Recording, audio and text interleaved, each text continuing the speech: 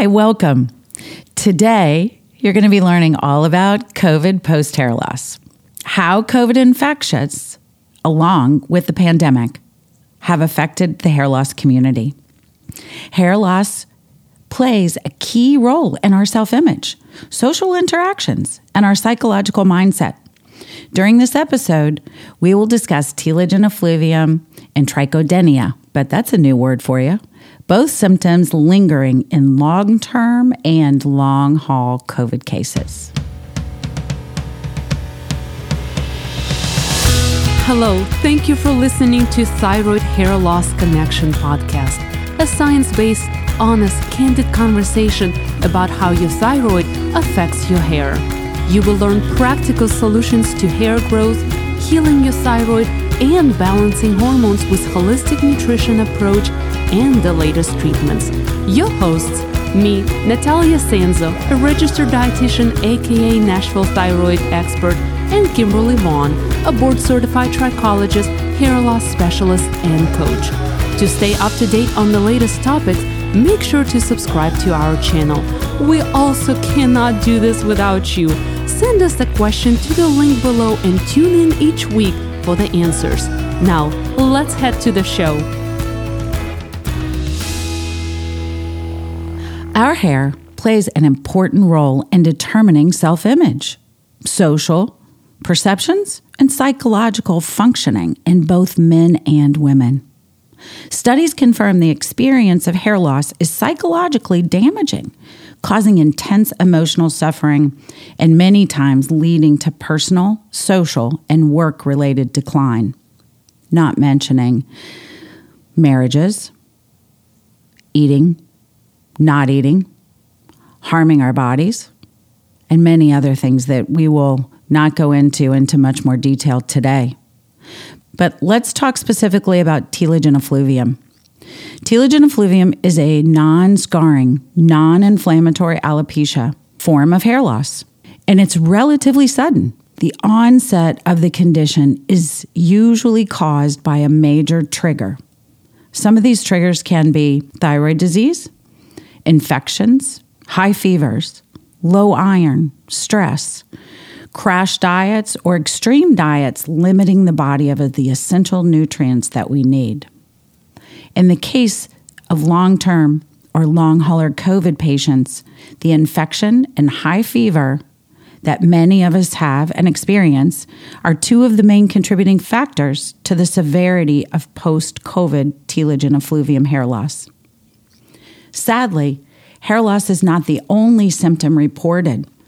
Other signs and symptoms causing long-term complications and stress can be attributed to continued fatigue, being lethargic, feeling out of it. Some people even call it a short-term memory loss, chest pains, joint and muscle aches. We just can't get back to the gym. We can't seem to get working out and getting back to our normal routines.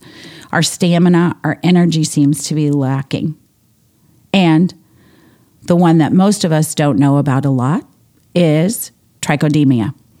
Trichodynia is the soreness of the scalp, the tenderness. It almost feels like your scalp has a fever, if you will. And many times, I know when I've had the flu, it hurts. My hairs actually feel like they hurt when I try to shampoo or when I try to brush my hair. So trichodynia is a major symptom that we're seeing in these post-COVID hair loss cases. And today, I can't do this without Natalia. So she's going to share a little bit about some of her symptoms and some of the conditions that she experienced during her bouts with COVID so that we can try to bring this home and help you understand how you can move forward and that this post-COVID hair loss and this post-COVID shed doesn't have to linger forever. Natalia? Kimberly, you're in luck because I have had COVID twice, so we can talk about any of those examples. But I think what affected me the worst was the first time I got COVID back in August 2021, I think. So I was one of those people that I was fortunate enough that I didn't have high fever or any of the nasty symptoms. I never went to the hospital. I never had shortness of breath. The only thing that affected me the most was the fatigue, just feeling fatigue. I spent 2 days on the couch just watching TV in the dark room, and I thought, oh, that wouldn't by easy, not a big deal. Well, 2 months later, about 2 months later, I noticed that I had more hair loss in the shower. Not when it was dry, not when I was brushing, but only in the shower. And I thought, well, it was seasonal hair loss. And of course, I know exactly, I'm a registered dietitian. I know exactly what to do and what to eat for seasonal hair loss. Everything that I was doing, eating proper foods, taking proper vitamins, distressing, making sure that I'm stimulating my scalp to improve blood circulation. Nothing was working because even 3 months later, my hair loss not only was, I think it actually got worse. So that's when I got a wake-up call that something else was happening. Sure.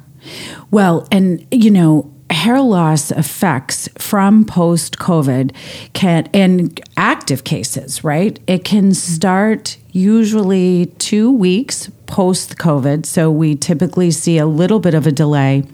But then I had a patient last week who it's been 6 months since her last case of COVID.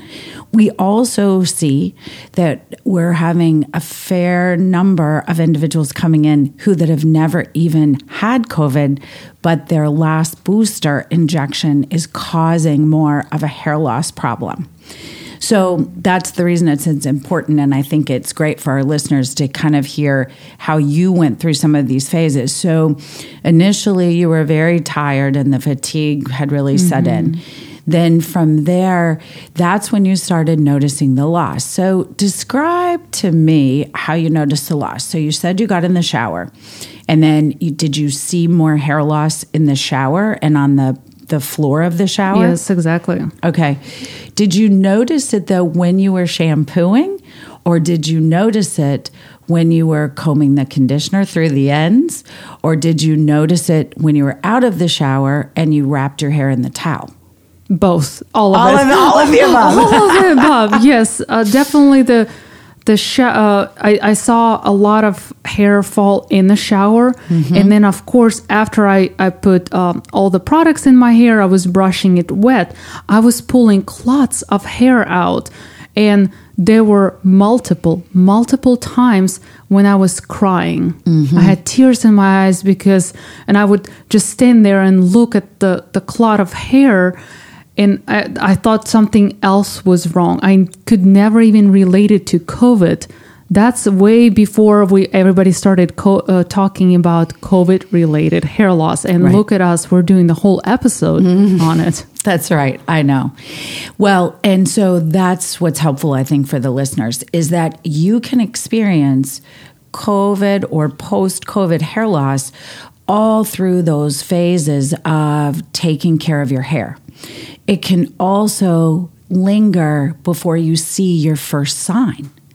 And even with someone as healthy as you, right? Know what to eat and, eating amazing foods, working out, drinking enough water, you're still going to be affected by this telogen effluvium, this aggressive hair shed. Right. So at that point, what products did you use or did you think to turn to? Did you, is that automatically when you reached out and started having topical treatments performed? Or was that when you tried to kind of self-treat the hair? Well, of course I tried to self-treat like everybody else. I mean, it's the easiest thing to do. It's the cheapest thing to do.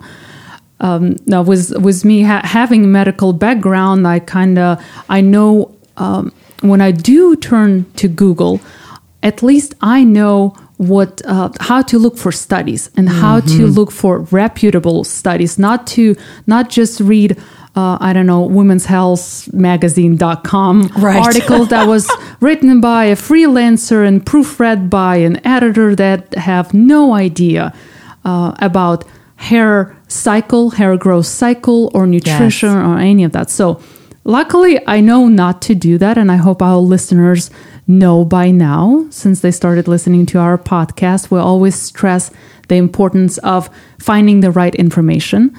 But so, of course, to answer your question, of course, I started self-treating, taking more multivitamins. Yes, so supplements are the easiest, of course, buy and use. And of course, I bought topical treatments that seem to work. I mean, all the reviews are raving how it improves hair growth and volume and everything. Well, nothing worked for me until I did topical treatments at your office. Well, that's very kind. I appreciate it. But let's go into a little bit of detail about those so that the listener can understand why there's a difference, right?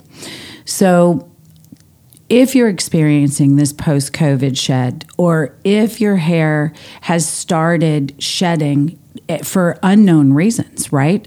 As Natalia mentioned, she thought maybe it was seasonal shed because, let's see, we went from August going into the winter, right? Mm-hmm. So, but by the time that you noticed your shedding, it was November, right? It was really bad in November. Mm-hmm. That's where I started. I was crying in my bathroom. Of course, hair loss started way before that, like maybe 4 to 6 weeks, but the mental breakdown happened in November.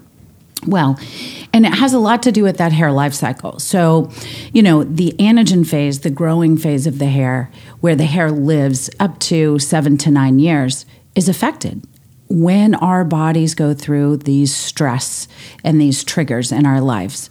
And so certainly the pandemic, COVID has done that. Some of the vaccines have put our body into these stressors, into these feelings.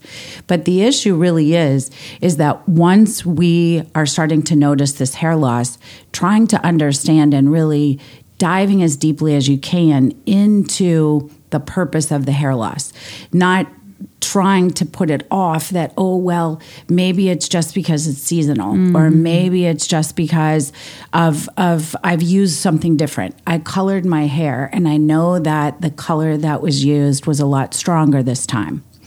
So what I encourage the listeners to do, especially regarding post-COVID hair loss, these fatigues and these other symptoms that we're talking about today, is that if the hair loss continues more than 10 to 15 days and it becomes more aggressive, right? Mm-hmm. Because didn't you say that's what happened, right? I did. Now, your case went further and went into several months, but at this time, because we know more than we did a year ago, we're encouraging those individuals who are starting to see that aggressive shed picking up over the few weeks and the months that they definitely need to be treated, and they need to get in to see a hair specialist so that they can truly understand, is this post-COVID shed? Is it seasonal, or is it truly an underlying thyroid condition, an underlying hormone condition? We just don't know.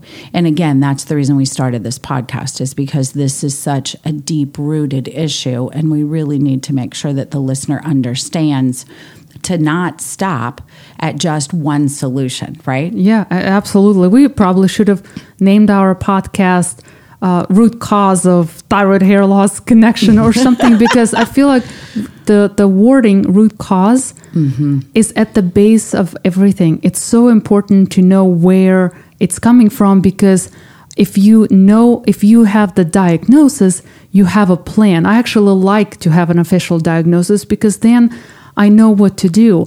And with me, because I do have hypothyroidism, Hashimoto's, which is an autoimmune disease, I thought, oh, it was probably my thyroid, or well, my work, actually, my private practice here in Nashville picked up big time. So I thought, oh, it was just stress. It will go away. Or the third option for me was a seasonal hair loss, which I have had before. It wasn't just as drastic. So yes, definitely knowing the root cause will give you an idea of what to do. Great. What about your scalp? Did you notice that your scalp had become more tender, or it was sensitive, or it became flaky, or anything of that sort? It was definitely more sensitive. Okay.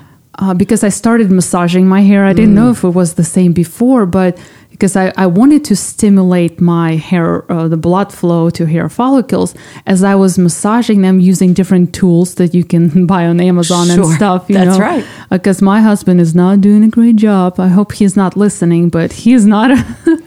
He does not massage my hair. So I had to use tools from Amazon and stuff. Right. And I noticed how it didn't feel as good because I think it was almost painful, if that's the right word.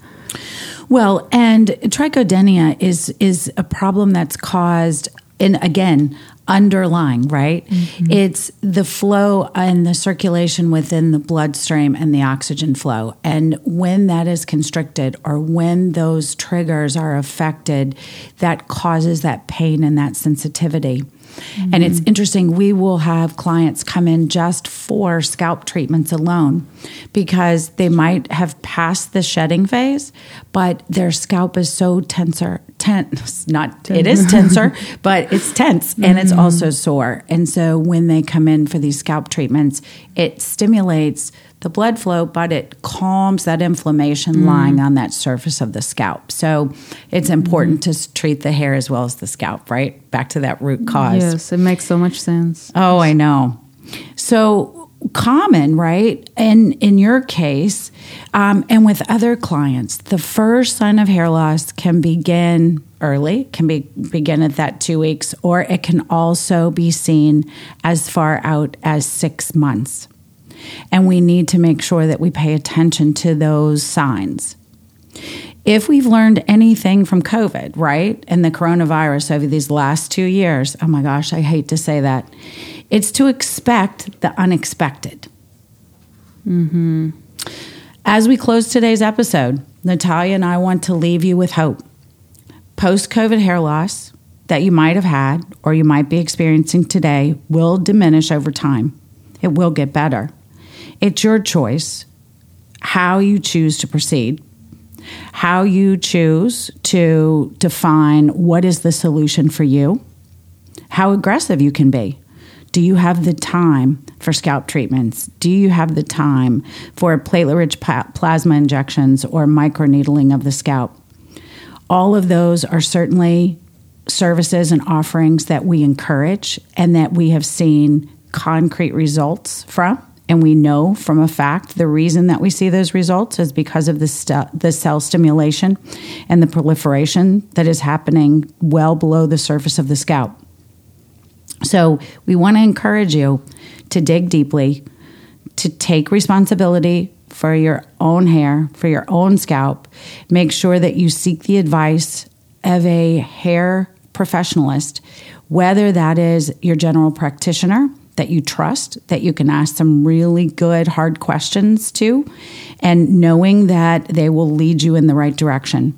Otherwise, feel free to reach out to either Natalia or myself through the link below on this podcast.